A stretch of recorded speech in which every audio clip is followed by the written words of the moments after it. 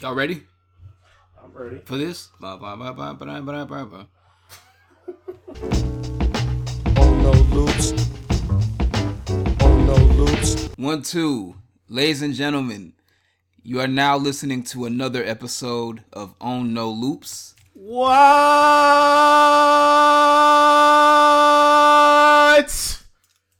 Okay. And so that was... Sign in and say your name, please. Gene. I'm Marcus. I'm Zakiya. Yes, we have a very special guest with us today. Hey, guys. And our first guest, so congratulations. Thank you. Appreciate it. Yeah. You're the awesome number one. Mm-hmm. Yeah. So, today we are going to talk about the somewhat recently canceled Netflix original series. Recently deceased. Yeah. The Get Down, R.I.P. And yeah, we're gonna. This was a sort of I guess you call it a musical drama set against the backdrop of musical. Yes kind, and no. Yeah, I mean, they weren't out there like singing their parts. They were. Well, they did.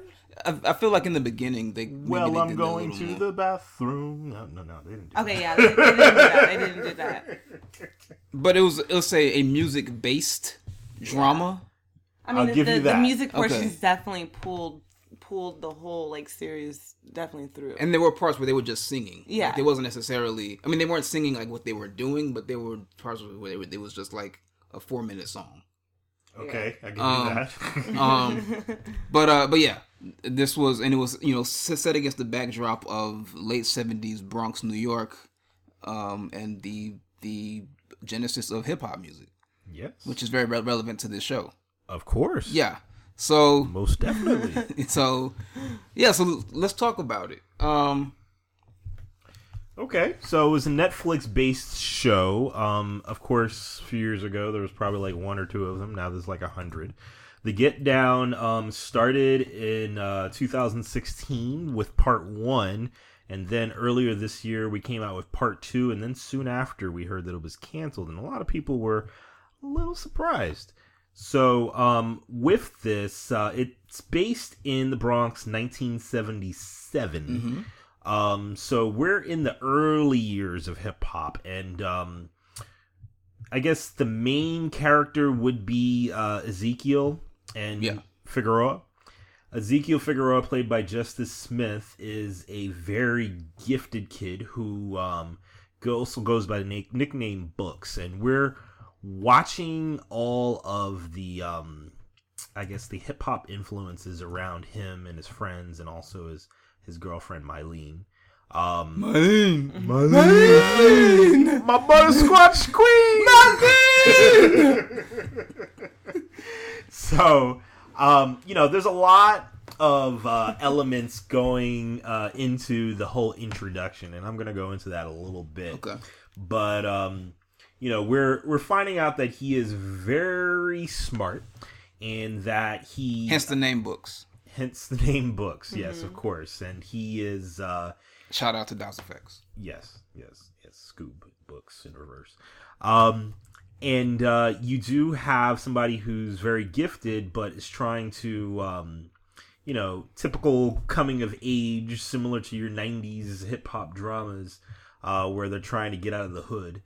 And, we have him as being a very poetic gentleman, and is approached by his teacher as being, I guess, a victim of his surroundings, not displaying his smarts, kind of not raising his hand or reading his poems in the classroom. Well, showing off his knowledge. Yeah, he like wins a poetry contest or something like that. Yeah, like on the last day of school, and she asks him to read his poem. Yeah, and he's like embarrassed and won't do it. Probably twofold: embarrassed because it's about the girl that's sitting near him, and also because he just doesn't want to show off his smarts, as she points out to him after everybody's left the room. I thought it was about his parents. Wasn't it about his parents? You remember? Yeah. Well, I'm looking at it right now. Yeah, it was. I believe it was about his I mean, parents. unless because it was a little unclear though, because he wouldn't do it, and he ended up putting the paper down and he recited the poem. After. Yeah, I'm thinking it was the Butterscotch Queen one that she got. Right. And then he ended up reciting something that made her cry, and I made me cry too. I think it made everyone cry, except you guys. Well, I don't cry, but that's not bragging. I'm just not human. That's okay. It's okay not to be human. You'll be a real boy one day. One day. Geppetto. But that poem, I feel like is super important with the way that they open up the whole scene. Also, is the only episode that I'm forgetting his name right now. Baz Lerman. Yeah, that's the only one that he actually directed. But yes, yeah, good point.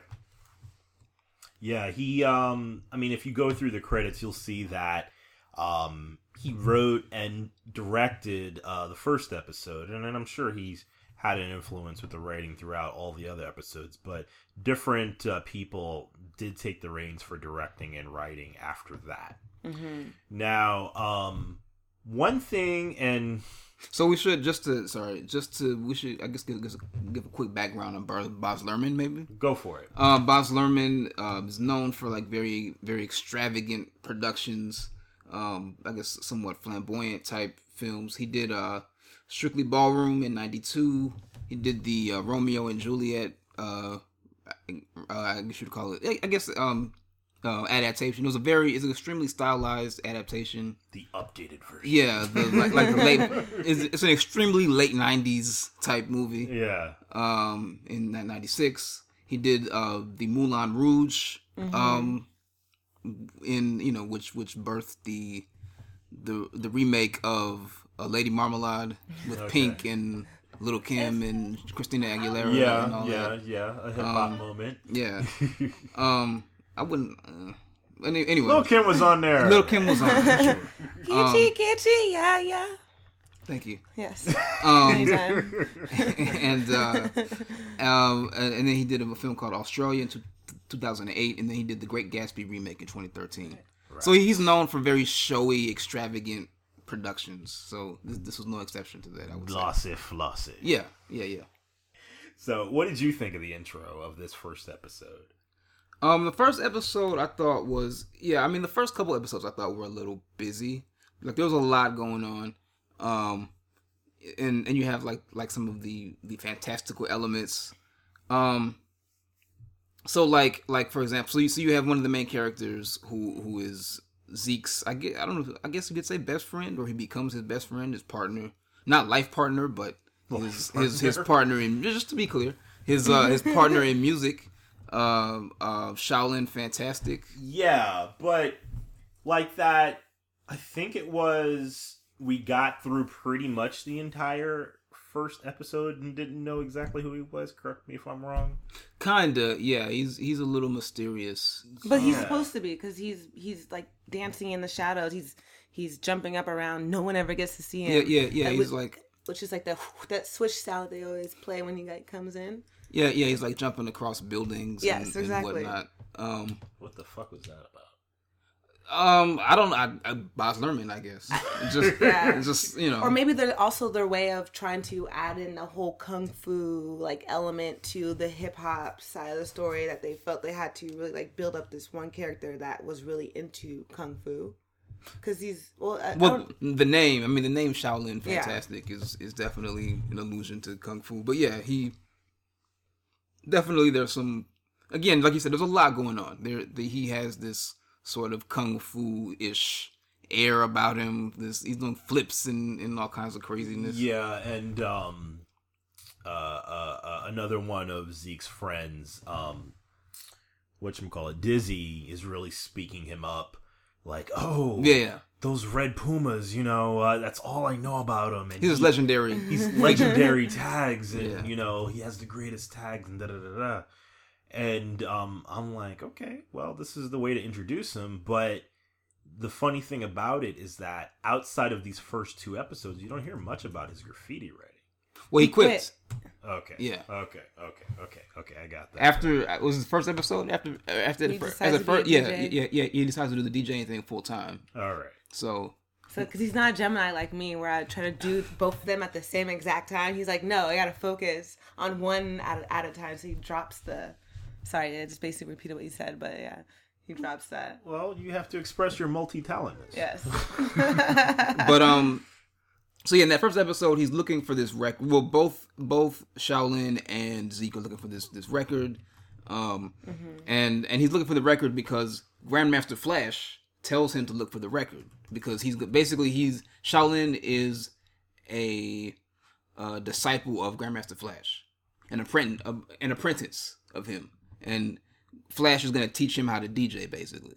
Right. Yeah. So once he gets that record, he decides, okay, well, I'm giving up the graffiti thing. I'm gonna be a DJ. And that's one thing about this show is it has a mix of reality and fantasy, right? So you do have characters who are based on real people, like Grandmaster Flash. There is Cool Herc at some point, has like a very bit part in it. Yeah. They mentioned Bambaataa as well. They mentioned Bambaataa like real small. Yeah. I wonder if that had to do with current events. I don't know. I don't know if it's that or if it's so. Flash was like a consultant on the series. Mm-hmm. Yeah. So I'm wondering if they just took his point of view. Right. Instead of them learning from Herc. Yeah.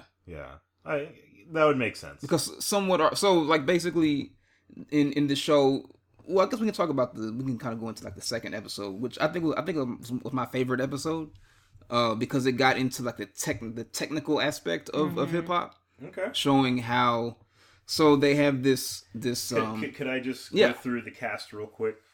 So we pretty much are introduced to the entire cast. Shaolin, which we mentioned, Shamik Moore, which you probably recognize from the movie Dope. Right. Zeke Books, Justice Smith. He lives with his aunt. His parents were killed in a shootout. Mylene. Over drugs, I believe. Over drugs. Yeah. Harrison Guardiola. She is the singer and his prospective girlfriend. Rara, played by Skylin Brooks, is one of the 3 brothers that Zeke is friends with. Also Boo, Tremaine Brown Jr., Dizzy, played by Jaden Smith, is the graph writer, and he's a little weird. Papa Fuerte, Jimmy Smits, and also Giancarlo Esposito is Mylene's father, who's also a pastor. I'm gonna have to find her mother's name, and then of course the narrator through each of the episodes is voiced by Nas, but is played, I guess, to an extent by Daveed Diggs. Which is weird. I thought. You could just pick any random person. Well, why? I mean, so Daveed Diggs raps. He raps, yeah. He raps. So why didn't they use his voice? Why not just have him do it? Even if they wanted Nas to write the rhymes, why not just have him spit the rhymes? I don't even know why he would, since we barely saw his face, why they had him do it. Right. Yeah. He looked like Drake. Yeah. I mean, like, it didn't make a whole lot of sense. I feel like it falls into the line of him, the director being so stuck on the idea of having really big names involved, which also comes with the reason why he's known for having the most expensive bills for all his films. Mm-hmm. Like, he didn't have to do that, but it makes you a bit more curious to watch it since Nas has some part of it in it, right? Yeah, and Nas was also an executive producer. Yeah, right. As well. Yeah. But yeah, it was a little weird. The lip syncing it just seemed unnecessary. I would say it kind of did. Yeah. It kind of did, and of course the biggest cast member is the budget of $120 million, which we'll talk about later. Yeah. But yes. So those were the major stars, and we'll talk about some of the other ones in the coming episodes. So on to episode 2, sir.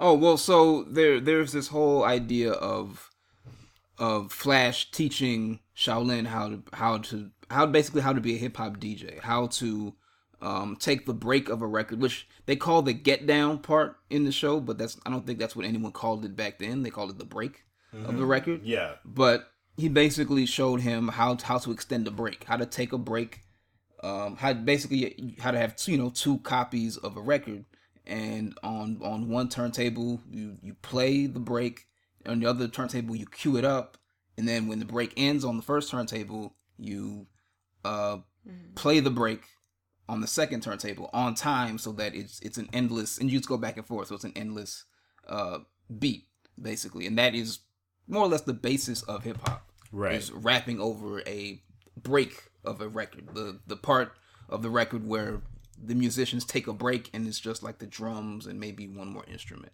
Right. And so now some people might argue that Flash didn't actually invent that either Kool Herc or Bambaataa invented that.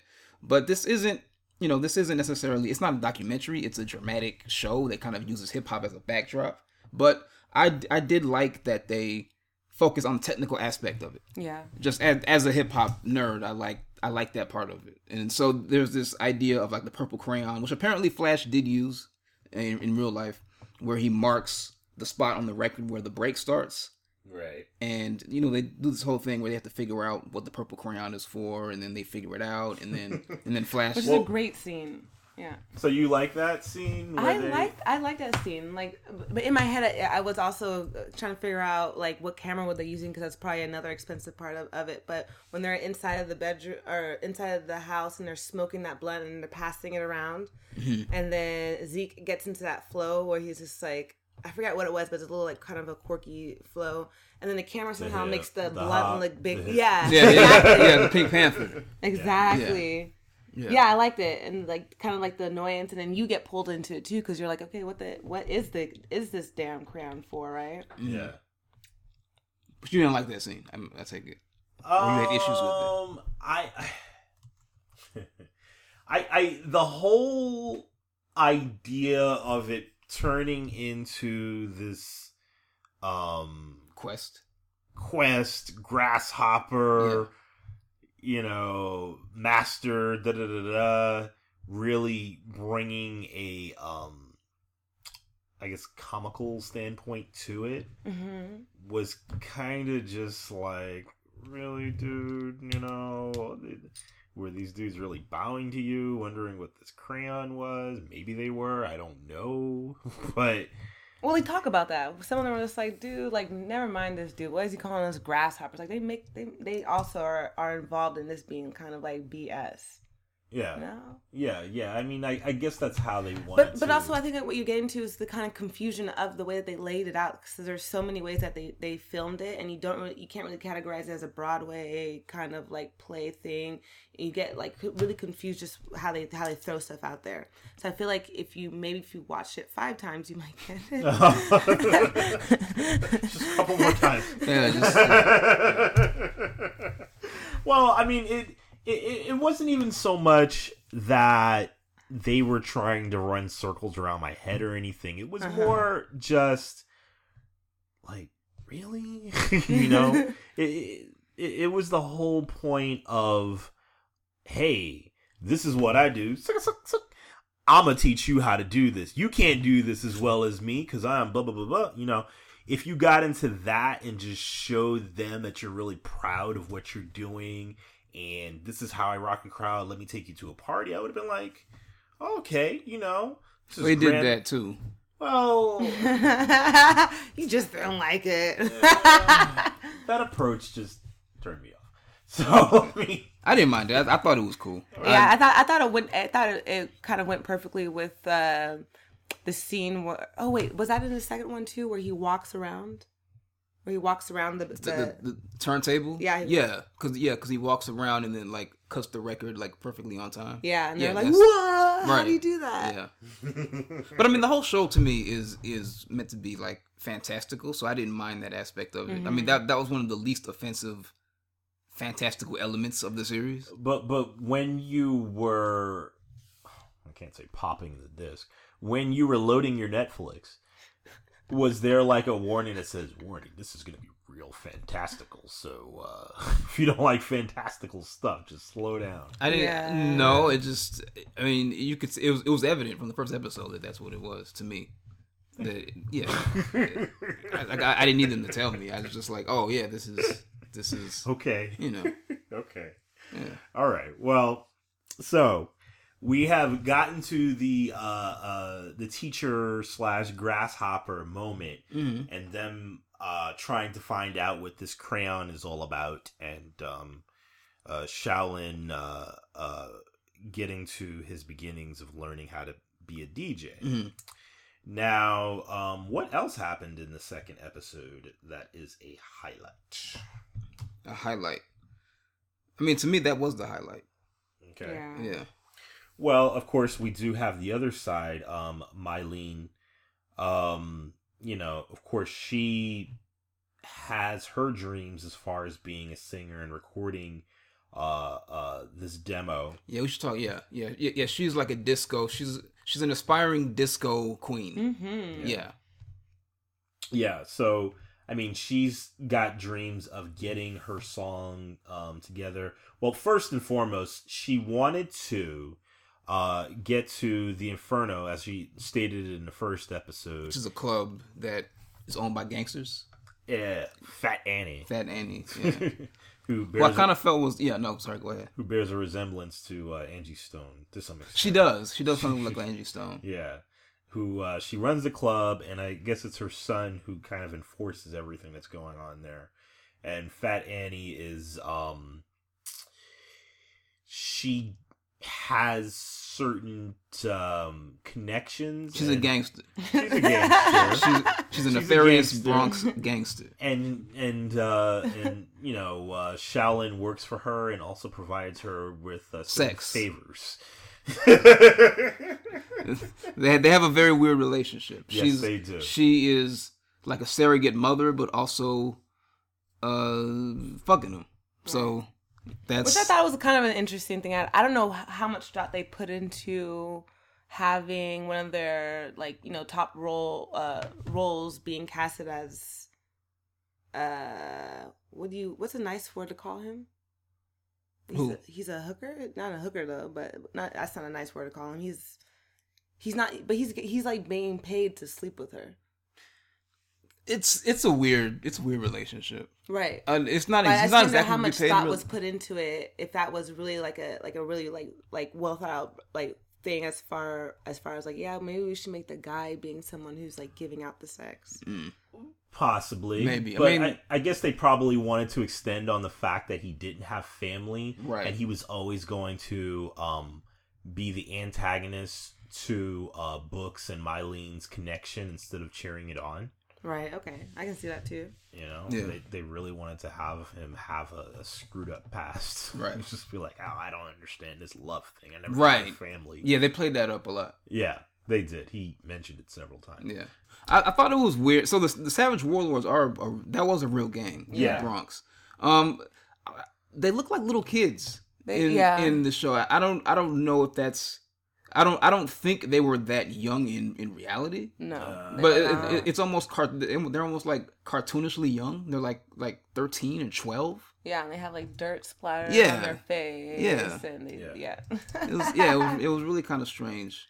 During that time, we're going further with Shaolin learning his DJing skills, and Zeke becoming his wordsmith, his main rapper that he was searching for.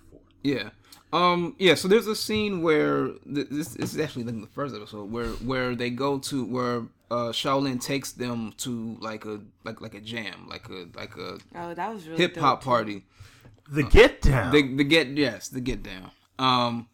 And this is the scene where Zeke discovers that he can rap. Basically, he's a poet, but he discovers here that he can rap magically. Yeah. That's and that was that was a little weird. Where it's like he had never been to. I don't think he had even heard of like Flash or he didn't know of hip hop at all. But he goes to this party and immediately like knows how to rock a crowd, even with like the yes y'alls, you don't stops. It's like, wait a minute. But they already kind of like go up to that. Like even in that poem that he spits in the beginning, he says at the end of it that like to his mother, like, I know I'm the one. Like he's talking about like he knows that he has this power, this ability, this talent. So why wouldn't it come out at the end? Not in a rap form though. But like, that's his talent. That's that's supposed to be like his like kind of like his superpower.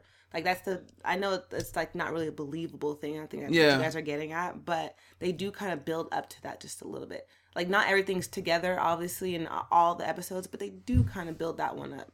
I guess if you look at it like a superpower thing, then it's sort of, again, if you keep the idea that it's supposed to be fantastical, then that kind of makes sense, right? In that, like, but everyone has their superpower in the show, yeah. Like all the Fantastic Four plus one, they all have like a certain power. The Get Down Brothers. The Get Down Brothers, yes. Okay. What's Fantastic plus one? Well, there's the Funky Four plus one, which is a real group. Oh, okay. Didn't they call themselves that at one point in the series? I remember them saying at one point the Fantastic Four plus one. He did say that when he was introducing. Shaolin did say that when he was introducing his the group. Oh, I see. Okay, like he said it that way, but you know, he didn't have. I don't think he had the group name at that point. So, okay. I guess around episode 3, we are getting to the point where they have the big citywide blackout, which of course was a real thing. Yeah. Back in '77, and you know, we're starting to see the conflict with Mylene and her family as far as them wanting her to stay in a church and her wanting to be a star. What do you think about them having this storyline of her becoming, trying to become a superstar singing, at the same time that we're having this genesis of the rap group? I thought it was I thought it was cool because that's kind of what was going on at that time. I mean, disco was the thing. But it was, hip hop was kind of created out of, by people who weren't really into disco, right? I mean, to quote Chuck D, created rap music, so I never dug disco. So it was kind of like, they were kind of on parallel tracks, but then hip hop, I guess, it endured, whereas disco died out. But I think it's good in that it shows what was going on at that time musically. I mean, you had disco was kind of prominent at that time, but hip hop was this thing that, and like Mylene didn't like hip hop like throughout the whole series. I like that part. She was very much anti-rap. She didn't like the fact that they were scratching the records or just playing the one part of the record, which was an attitude that was, I'm sure, a lot of people had at that time. Yeah. And it went the other way too, because and even to this day, I believe I saw a clip of Grandmaster Flash saying that he still calls the rest of the album like trash. It's whack. The whack part. Yeah. Mm-hmm. Yeah, I mean, I thought it was interesting to have that extra conflict because, of course, Mylene had her feelings, but then when you were starting to hear from some of the disco fans and appreciators and club owners and people who were really trying to keep disco where it was, you were getting that conflict as well. So it was like, I guess they were getting the conflict from all sides as they became a group and were trying to get their names out there. So I found that interesting that they did have multiple conflicts towards what they were doing as a rap group. So you have that, and then there's one little piece, which I guess remained little and ended up not being much bigger, but Dizzy's part, and his whole bond with Thor. I personally wished that ended up being a bigger topic for the series, but it didn't end up being such a big topic like it was. Especially if you're going to start calling him weird, like they call him weird throughout the whole thing, but they never really said, like, it never really addressed it. And it kind of just sucks too that the one maybe possibly gay character is being called weird the whole time. Well, I think they're Well, I don't know. I wasn't a fan of his storyline. I felt like it was almost just thrown in as like here's one more thing we can throw in. Here's Will Smith's son. Here's it's like we have everything else. Why not throw in this homosexuality as a topic too? Yeah, it was silly. It was like their way of bringing in the gay scene. Well, I mean, because you did have that a little later on, and this would be going into the following episode when they're trying to get Mylene's record played, and Dizzy ends up getting invited to the gay club downtown. Right. It's a grand ball. It's grand. Yeah, bogan, titties, things out. Everything. Free love and drugs, like acid and what have you. Yeah. And that's where Dizzy and this character Thor, who's like a white. So Dizzy is a graffiti artist, and Thor is like a white graffiti artist. Yeah. And they like end up making out or kissing at that party. And then that whole storyline was cut. Kind of. I mean, Thor ends up getting caught for doing graffiti. He goes to jail. Yeah. But I guess in the second part of the Get Down or second season, whatever you want to call it, second part, they don't address it. Like, I don't think they ever kissed again. They don't explicitly say that they're like. That's when it got to him seeing himself as an alien, literally as an alien. Yeah. That whole thing. But he was already seeing himself as kind of. I think he was always positioned. He was always positioned as a character who was different than the other. Yeah. The other brothers and. But the whole alien element was him talking about being black. I don't know. I think I don't know. Because I think that he says he's like, I'm an alien. I walk around in a top hat. And no one like sees me for who I am. I thought it was kind of like a.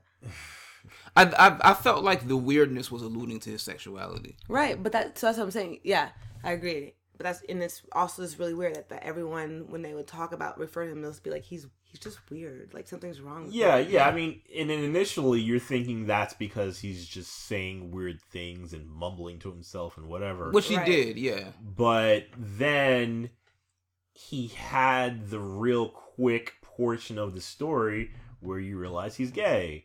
But then that just gets taken out and he's back to being the weird alien guy. Yeah. And I'm like, what happened to me? Right. But he also, his role was really decreased, I think, in the second part of the show.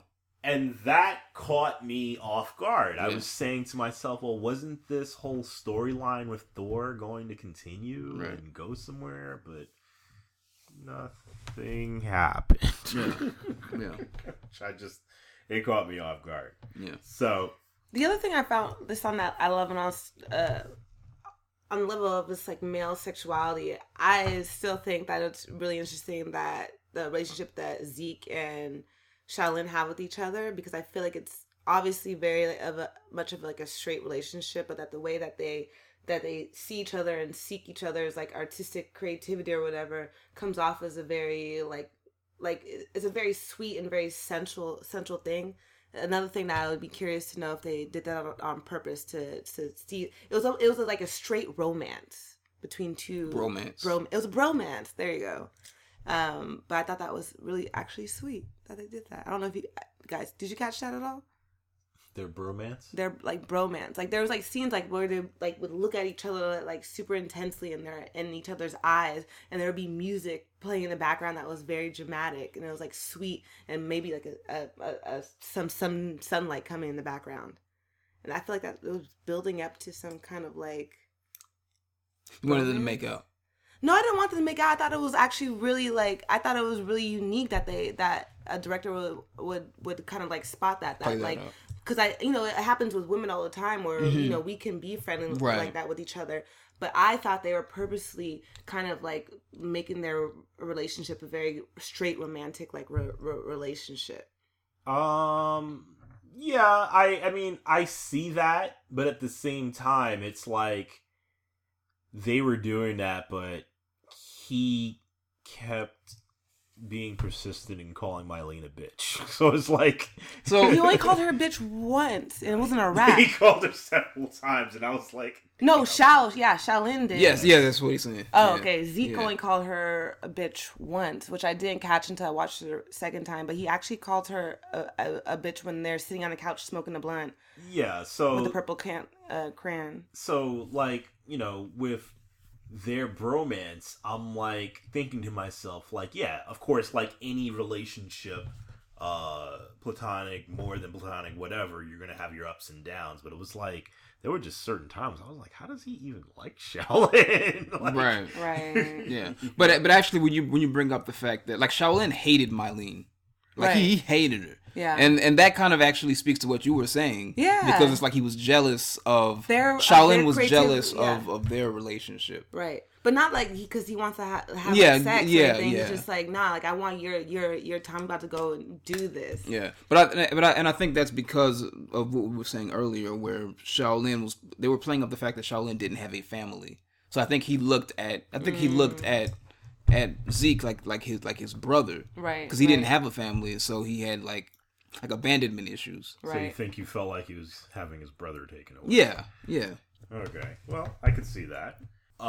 With, I guess about the 5th episode, we're going into that part where they do have that showdown where the Get Down brothers, fully formed, yeah. end up on Cool Herc's territory, and they end up having this battle set with the Notorious 3. This is where you have that scene where Mylene has her record recorded, and she's passing it out, and Shaolin ends up hearing the record and finds the break that they need for their battle. Mm-hmm. And she's like, "Why are you scratching the record? Don't Right. scratch my record. Right. Don't Right. hurt it." Yeah. You know, and Zeke is like, "Oh, we ain't gonna hurt your record, baby. Don't worry. We just need to play it for our show." So there goes that, and then of course we get to the part of the ending of part 1 where they do have the battle, and Zeke is doing the speech on not too far away at the same time. Yeah. He has to choose. And it was interesting how they presented that choice while, you know, these things were going on at the same time. Where he's got to speak up as the scholar that he wants to be, but at the same time he's got this music thing, as Right. he says. Right. So I like the way that they played those two against each other. Yeah, and the way he resolves it is basically he has a written speech, but then he improvises, and because he's a poet, and then he because there's an audience there of people from the neighborhood there. Yeah. And so what he does is he basically finds a way to integrate the names of graffiti writers into his speech, so that people know that he's like one of them. Yeah. And he's not, because like Ed Koch is like, yo, you're not one of these graffiti writing hoodlums or whatever, right? Or you're not one of these kids making a racket or whatever. And then so he decides, to let the people who are there know that he's still down with them. Yeah. Yeah. So yeah. he freestyles the speech after freestyling doing the face off with the bootlegger at Cool Herc, which was like the greatest freestyle ever, by the way. So it's just interesting how he's able to do this. Well, yeah. So that brings us to the battle. Notorious, what was it? What was the name of that group again? The Notorious 3, like I said, have like these big ridiculous speakers, and the Get Down is they're ready to start, but Zeke is not there, but they end up coming. Yeah. So that pretty much was the tail end of The first part. Yeah. So what'd you think of the first part as a whole? Well, what'd you think, Zakiya?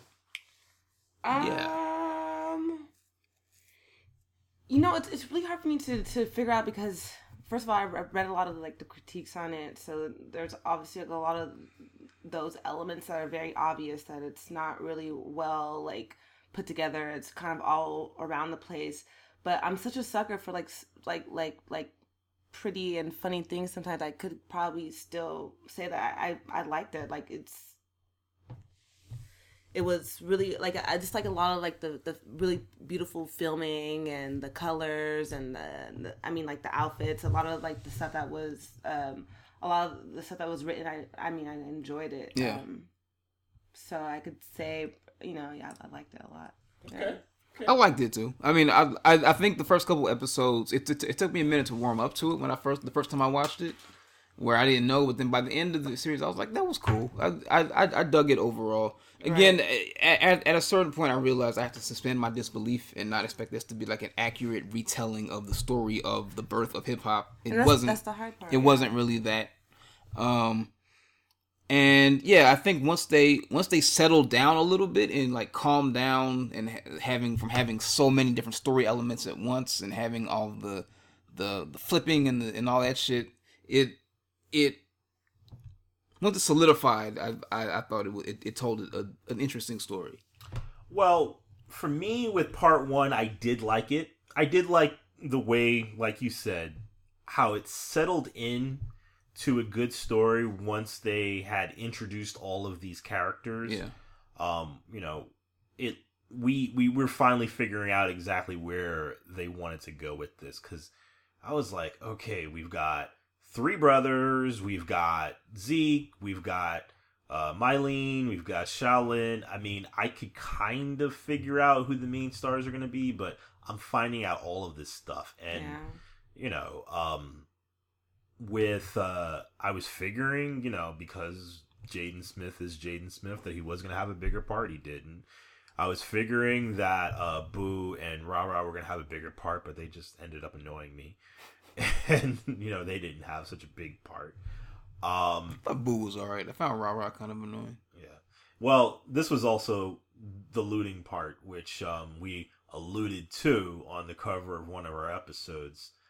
The infamous Juice record. Oh, the Juice record, yeah. I wasn't actually bothered by that. So yeah, I actually tweeted that out when they first aired that. I wasn't bothered by this, but I found it funny. I think that was just somebody. So there's a scene where they're like looking at crates of records after the looting. When yeah, exactly. And Boo pulls out a record. It just so happens that the record he pulls out, I mean, he doesn't it's not notable. He just pulls it out and puts it back in the crate. But the record that he pulls out happens to be from the Juice soundtrack from 1991. And it's just the kind of thing where clearly they just filled a crate with records. Like the prop master was just like, okay, just give me some records.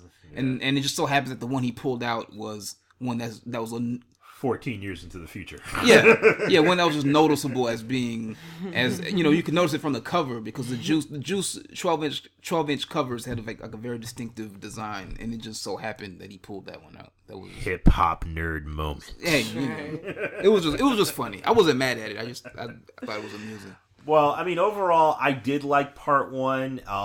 They say that part 1 was positively reviewed, had a 73% rating on Rotten Tomatoes. It was highly favored. I also wanted to point out really quick and just make sure. I just want to throw out that all those directors on that first episode were all white guys. And there was a few folks of color who were participating in the writing.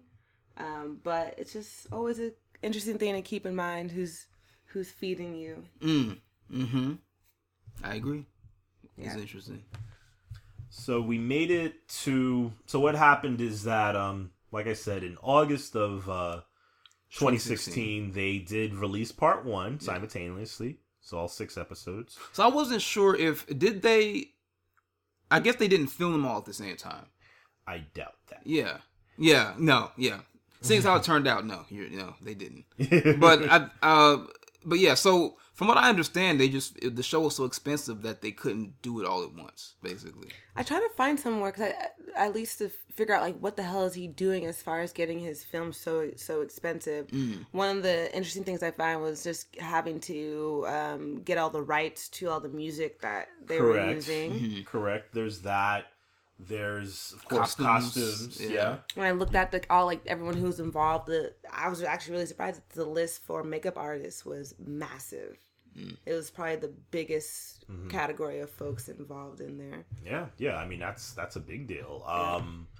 all of the graphics when they're flashing back between all the different scenes, getting all of that film that they interjected, from 1977 New York. I mean, it takes so powerful. By the way, we didn't mention that yet, but all that flashing back to like the historical elements of what's going on is amazing. The footage of Koch campaign, the footage of the riots, all the news footage, just to get the World Trade Center, the original towers in there, and the skyline, all of that. Yeah.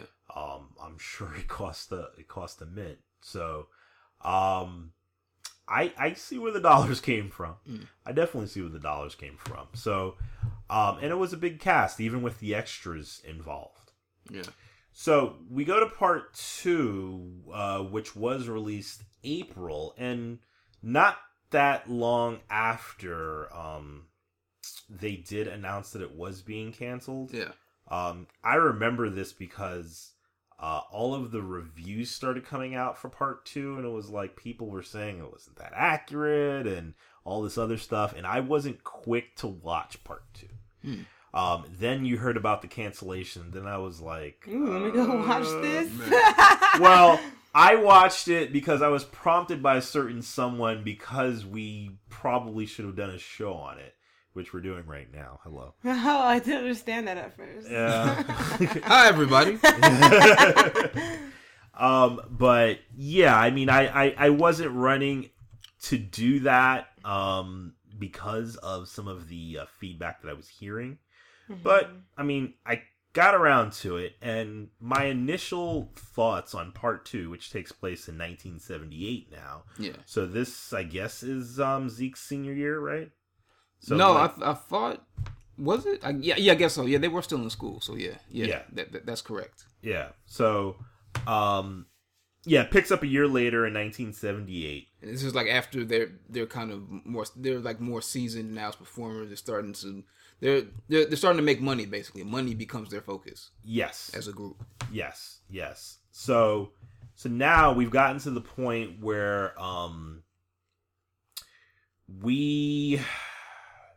there's some changes. There's some obvious changes in how they... Tell us, Gene. There's some obvious changes on how they have everything set up. This is my first what in the entire fuck moment. Don't bang on the table. Huh? Don't bang on the table. Yeah, it's bad habit. Sorry, fans. What was up with the interjections of the comics? Yeah, the comics, the cartoon. I felt that it was a cost saving measure. That was my guess. You really think so? Yeah, I think that too. That was my guess. Like my first instinct when they had all the cartoons was, oh yeah, this is them running out of money. This is them running out of money. Like, oh shit, we gotta cut back on your screen time. We spent $12 million per episode. Maybe we need to do something about that. So that's what I felt, because it was kind of jarring, because there wasn't necessarily a rhyme. It wasn't like the scene. There were some scenes with Jaden Smith's character Dizzy where he was like literally a green alien. It's like, okay, fine, I get why they did that as a cartoon or a comic book, but like there were scenes where like Ra was going to see his girlfriend in the Bronx or whatever, or wherever they were. Yeah, just talking and walking. It's like, why is this a cartoon? Like, this doesn't need to be a cartoon. Yeah, and also, I really think they were trying to give him a storyline, but he was still just as annoying. Who? Ra. Yeah, he was okay. He was okay. He was annoying. Whenever they had, I found his rapping annoying.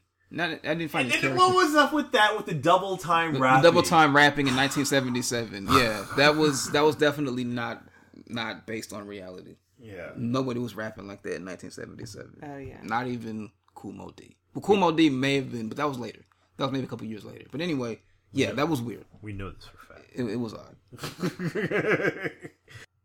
They seem to catch a lot of what am I thinking? I'm trying to come up with a word. Fish? They caught a lot of fish? Fish? No, I don't know. We gonna herpes? They call herpes? Oh my god. That's not what I was getting at. Okay. Fantastical breaks, it it definitely gave you the idea of a musical because it was like, oh wow, this actually happened to us, and now we're going to be living out our dreams, and you know, all of those types of things. Now, there's one thing that's hovering all over all of this that kind of struck me as weird, is that the casting for this show was interesting, and I thought it was on point. But given the star power of having Giancarlo Esposito and Jimmy Smits, and you know, the two of them having their tension, I know the show was about Mylene and Zeke, but they definitely, the two of them, should have had more screen time, being legends that they are. I don't know if I agree. Wow. I mean, yes, they are great actors, but I think they played their story up, especially in the second part. They played their story up quite a bit. The conflict between Jimmy Smits and Giancarlo. This is the pastor, right? The pastor and the brother. They played that up a lot. Pimp. Papa Fuerte.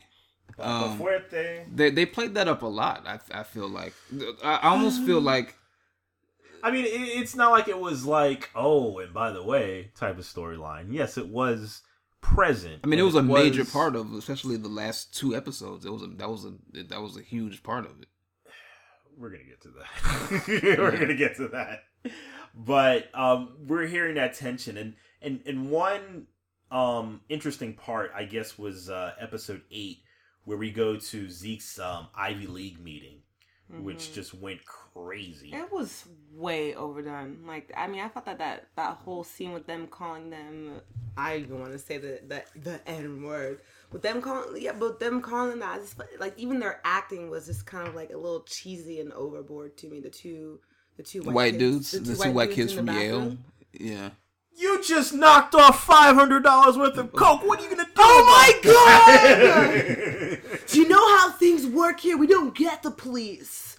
I love that the one kid does the Donald Trump finger thing. He does this thing with like the OK symbol while he's talking. Like, oh my god! Like, he does that thing. Right. Which I thought was great. And he was like, my boy's gonna replace all it for you guys. Don't worry about that. Like, okay, you just told your boy that he's gonna replace $500 worth of coke. Okay, sorry, am I going way too deep into it? I'm just like, that's fantastical too. No one carries around $500 of coke with them. What kind of coke is this that you gave me? Yeah, I don't know that scene. Even before that, when they were out in the bar area and they're sitting down, and there was that white Yale guy who was making a joke about, like, where are you from?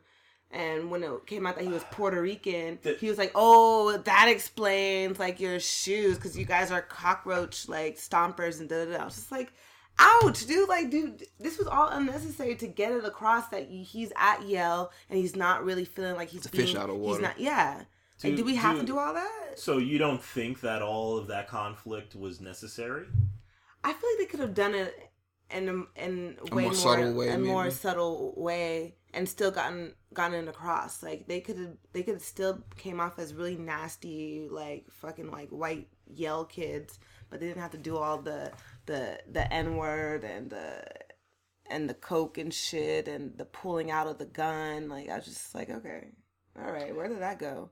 So we move on to where they're pushing Mylene into place to sing this single that the record exec had meant for his ex-girlfriend, but they now want to push it on Mylene because she's significantly younger. Misty Holloway. Who's fictional. Yes. Yeah. She's mentioned a few times throughout the series.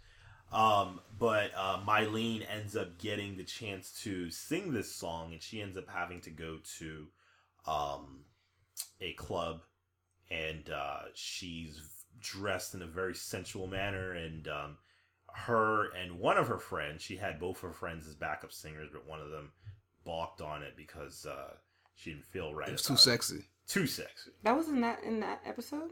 That was in the second to last episode. Yeah. So there was that. Now, I had issue with the song.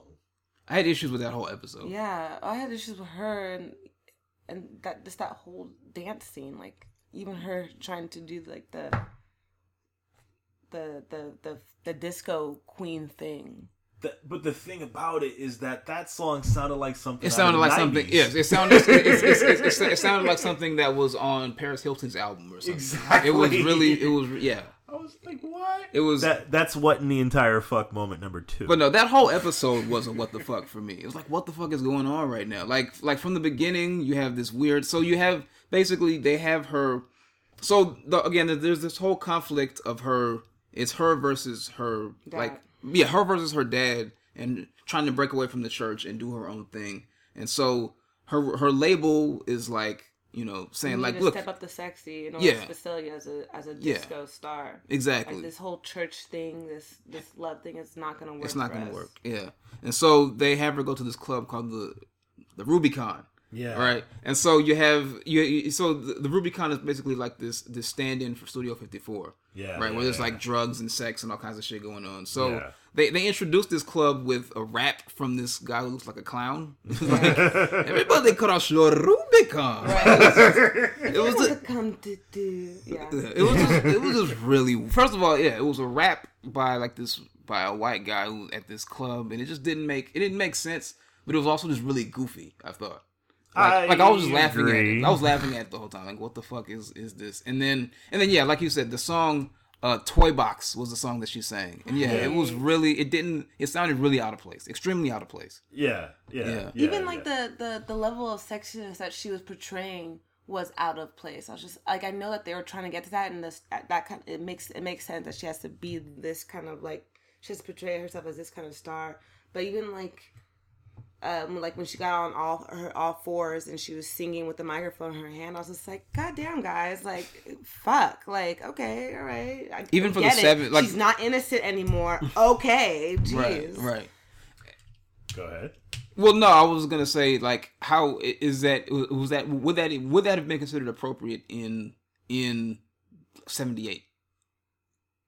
I don't know. Like, was Donna Summer? I know Donna Summer did "Love to Love You," where she's like moaning and all that. Is that was that similar or is that? I would think it would have been appropriate for that time. That's my guess. Yeah. I would think it would have been fine, and there probably were displays of that nature that we probably never saw. Yeah. In rare video, it's out there. Right. But I would think that it was something that would have fitted in that time. Yeah. So, there was that. Yeah. Now, from, I guess, halfway through this episode, going into the end of the last episode, everything goes really fucking fast. Yeah, it does. And so in this episode, you have what we mentioned with the Rubicon incident, and then you also have her father goes to the club while she's performing, sees her perform, of course not happy about that. He looks like he's in the middle of a stroke. Like flies into a rage, and then I think he goes home like to talk to his wife, and then ends up like hitting her, I think. And then he did that before, right? I don't know. There's so much going on. Yeah, I did that before. Okay. Then she went. She goes to Papa Fuerte. Yeah. Fuerte, right? House. And so, yes, we didn't mention. Already beat. Yeah. So he beat her, and then she goes to Papa Fuerte, who is his brother, also her lover. We didn't mention that part. So, like, yeah, they're having an affair, right? And then we find out, is this episode where we find out that so much that Papa Fuerte is actually her father. Is actually Mylene's father. Yeah. So you get this whole complete soap opera drama, and then Giancarlo goes like to his church, like everything's falling apart for him. I think he finds out that they're having an affair, and then he goes back to the church, and then like gives this crazy speech, and then kills himself, shoots himself in the church. Yeah, and then Mylene like and her friend finds him.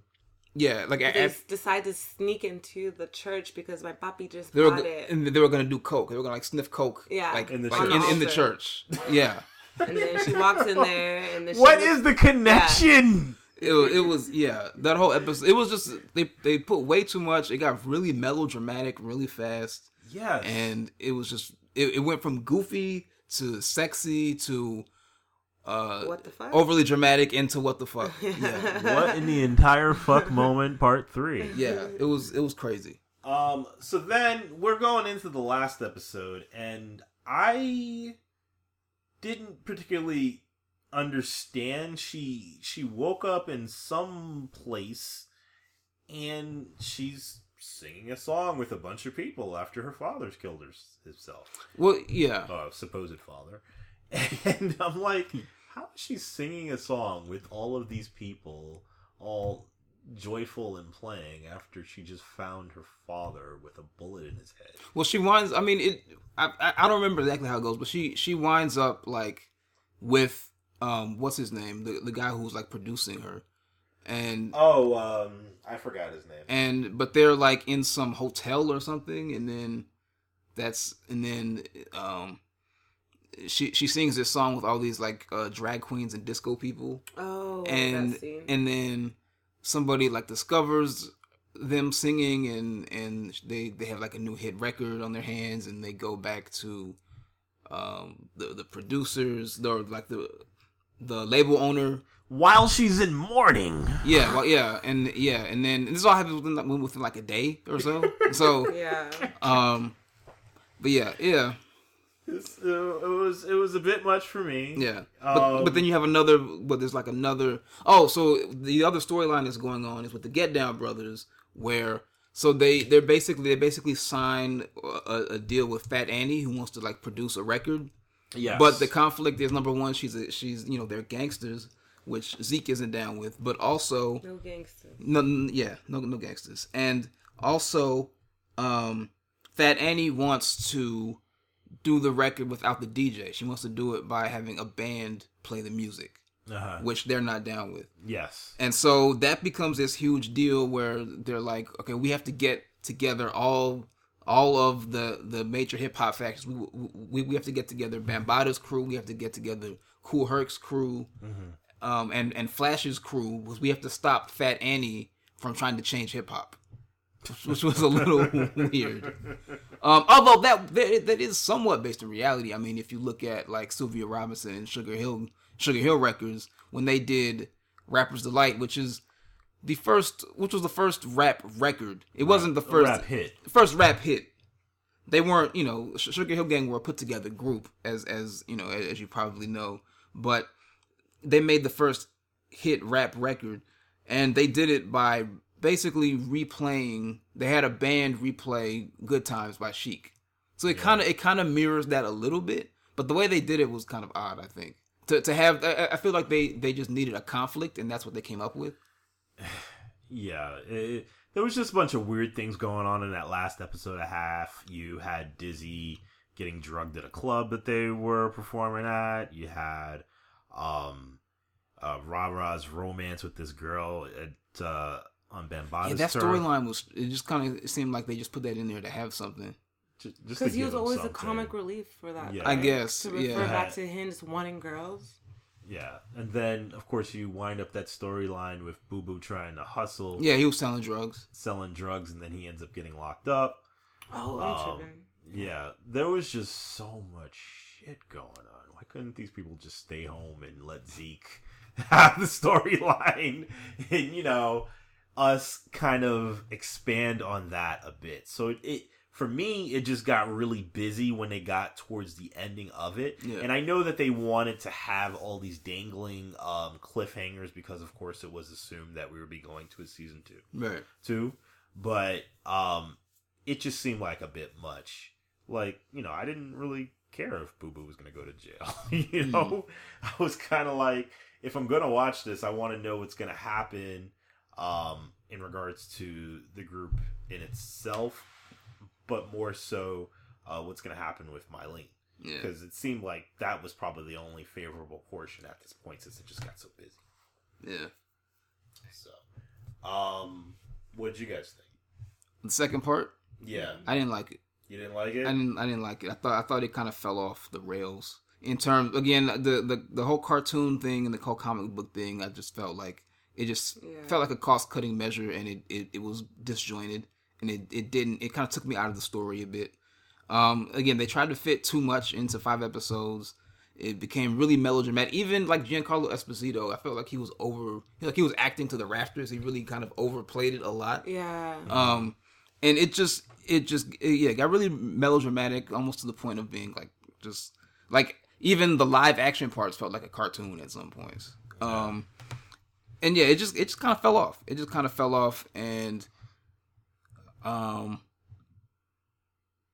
I mean, and the show ended with another battle, right? It wasn't a battle. This time it was the battle for hip hop, basically. Right, like, that was with Zulu Nation, right? Well, all the crews got together and kind of did like this one jam to like prove. It was almost like a Save the Rec Center thing. Like we got to save the Rec Center. We got to do a jam, and we got to prove that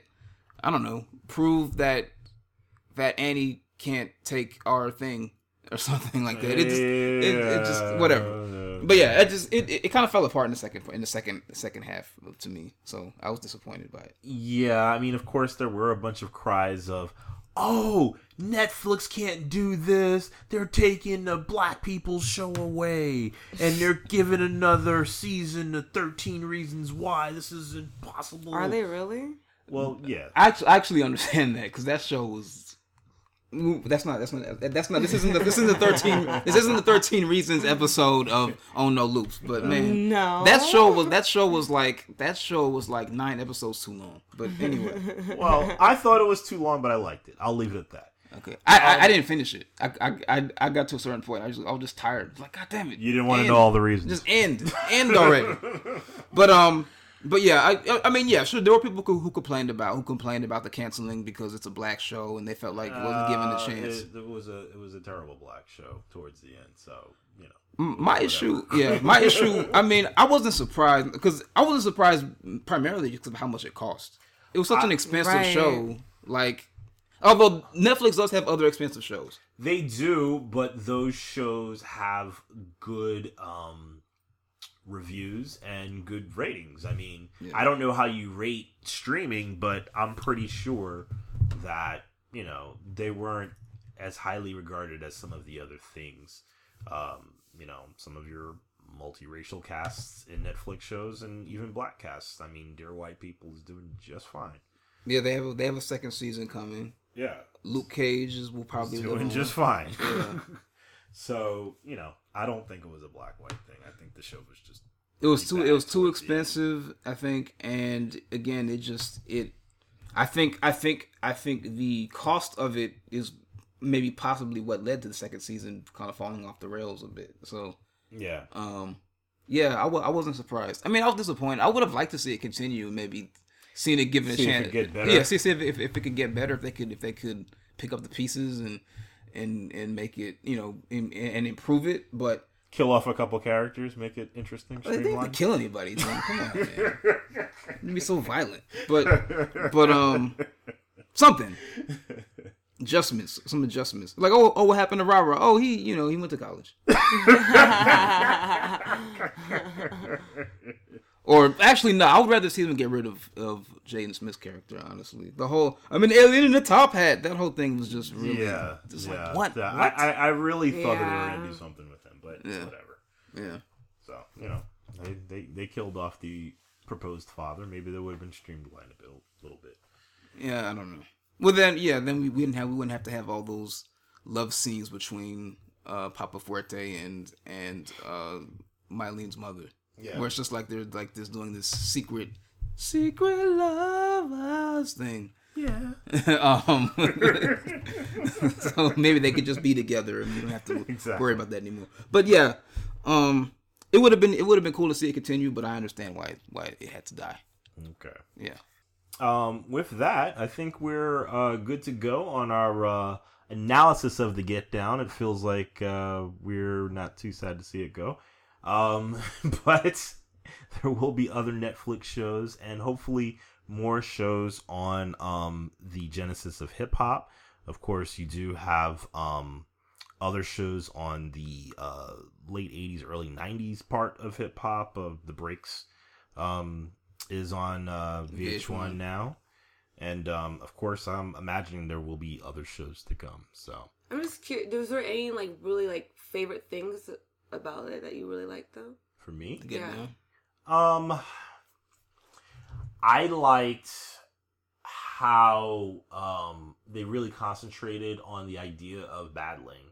How they concentrated on just getting that idea together and really hitting the 4 elements of hip hop: the dancing, the graph writing, the MCing, and the DJing.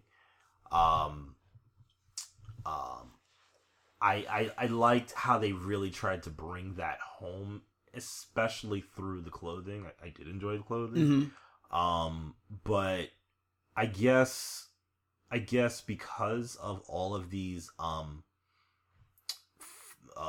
big, large, bulky scenes, it got lost at times, but it didn't get completely lost. So right. I did get a chance to enjoy that. So that's what I did like. Okay, that's what I did like. I like the wardrobe, but just I think in general they did a good job of recreating that time period. It looked like, you know, late 70s Bronx to me, even though I'm not from the Bronx. I was not in the Bronx in the late 70s, but I feel like movies we saw. Yeah, I feel like it was probably accurate in that regard. Yeah. So I thought that was good.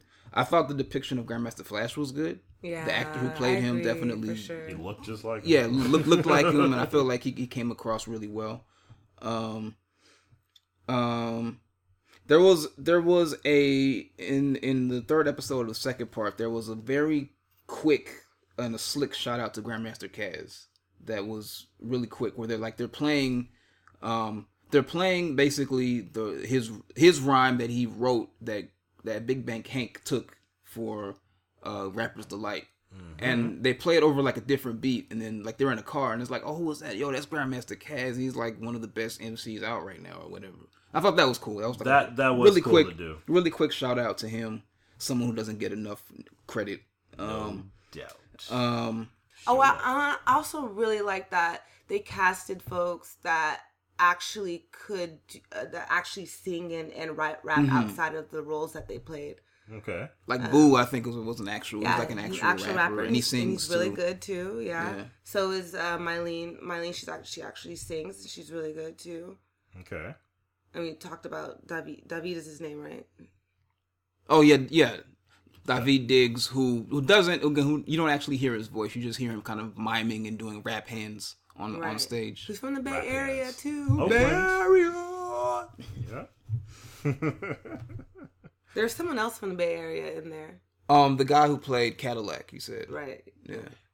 Who you thought was sexy and very, very dapper in his moves. It was, the other character I thought was really interesting that they didn't get to play out because they fucking killed him ASAP was Malibu, the DJ. Oh yeah, his character was so great. He had that smile. He was like, "Fuck your like whatever accent you're trying to do. You can give me this goddamn coke. I'll play this album. But all this shit that y'all doing." I did like his character. Yeah, right? And they killed him off so quick. They shot him behind the DJ Shot booth. him in the club. Yeah. Well, so I guess with that, we're good to go, right, guys? I think so. All right. Yeah. Well, we appreciate you guys listening to this episode of On No Loops. Of course, if you have any opinions about the Get Down or anything, or just want to let us know what you're doing with your day, you can hit us up at the hashtag #OnNoLoops, and of course, you can tweet us.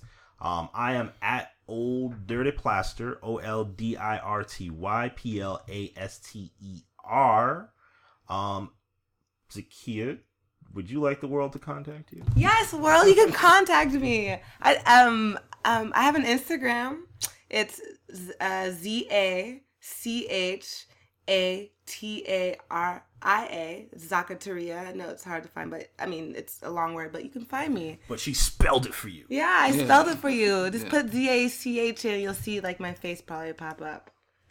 Yeah. You'll get to know what she looks like. Yeah, you can. You can see my artwork and all those things. She's an artist. Come see me. Mm-hmm. I am on Twitter as Urkel Mode, URKELMOEDEE, and we are on No Loops. The mighty on No Loops. On The Untouchable, on Facebook, on YouTube, on Instagram, and on NoLoops.com. On NoLoops.com, and you'll be able to find this episode and pretty much all of our episodes anywhere that you can get podcasts. And on iTunes, please do us a favor and drop a review, hit a rating, and that definitely helps in people finding us. And subscribe too. Subscribe too. That way you get the episodes as soon as we drop them. Yes. So, again, thank you, and thank you, Zakiya, for joining us today. Yes. Yay. Thank you. I'm clapping for myself. Yeah. You should. And with that, we, of course, again, thank you. And in closing, be wise, but be kind, and also be on time. And bebop and rocksteady. Thank you, everybody. Peace.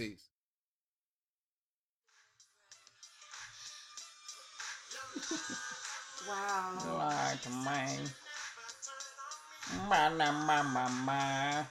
So what is he saying in it? You lied to me.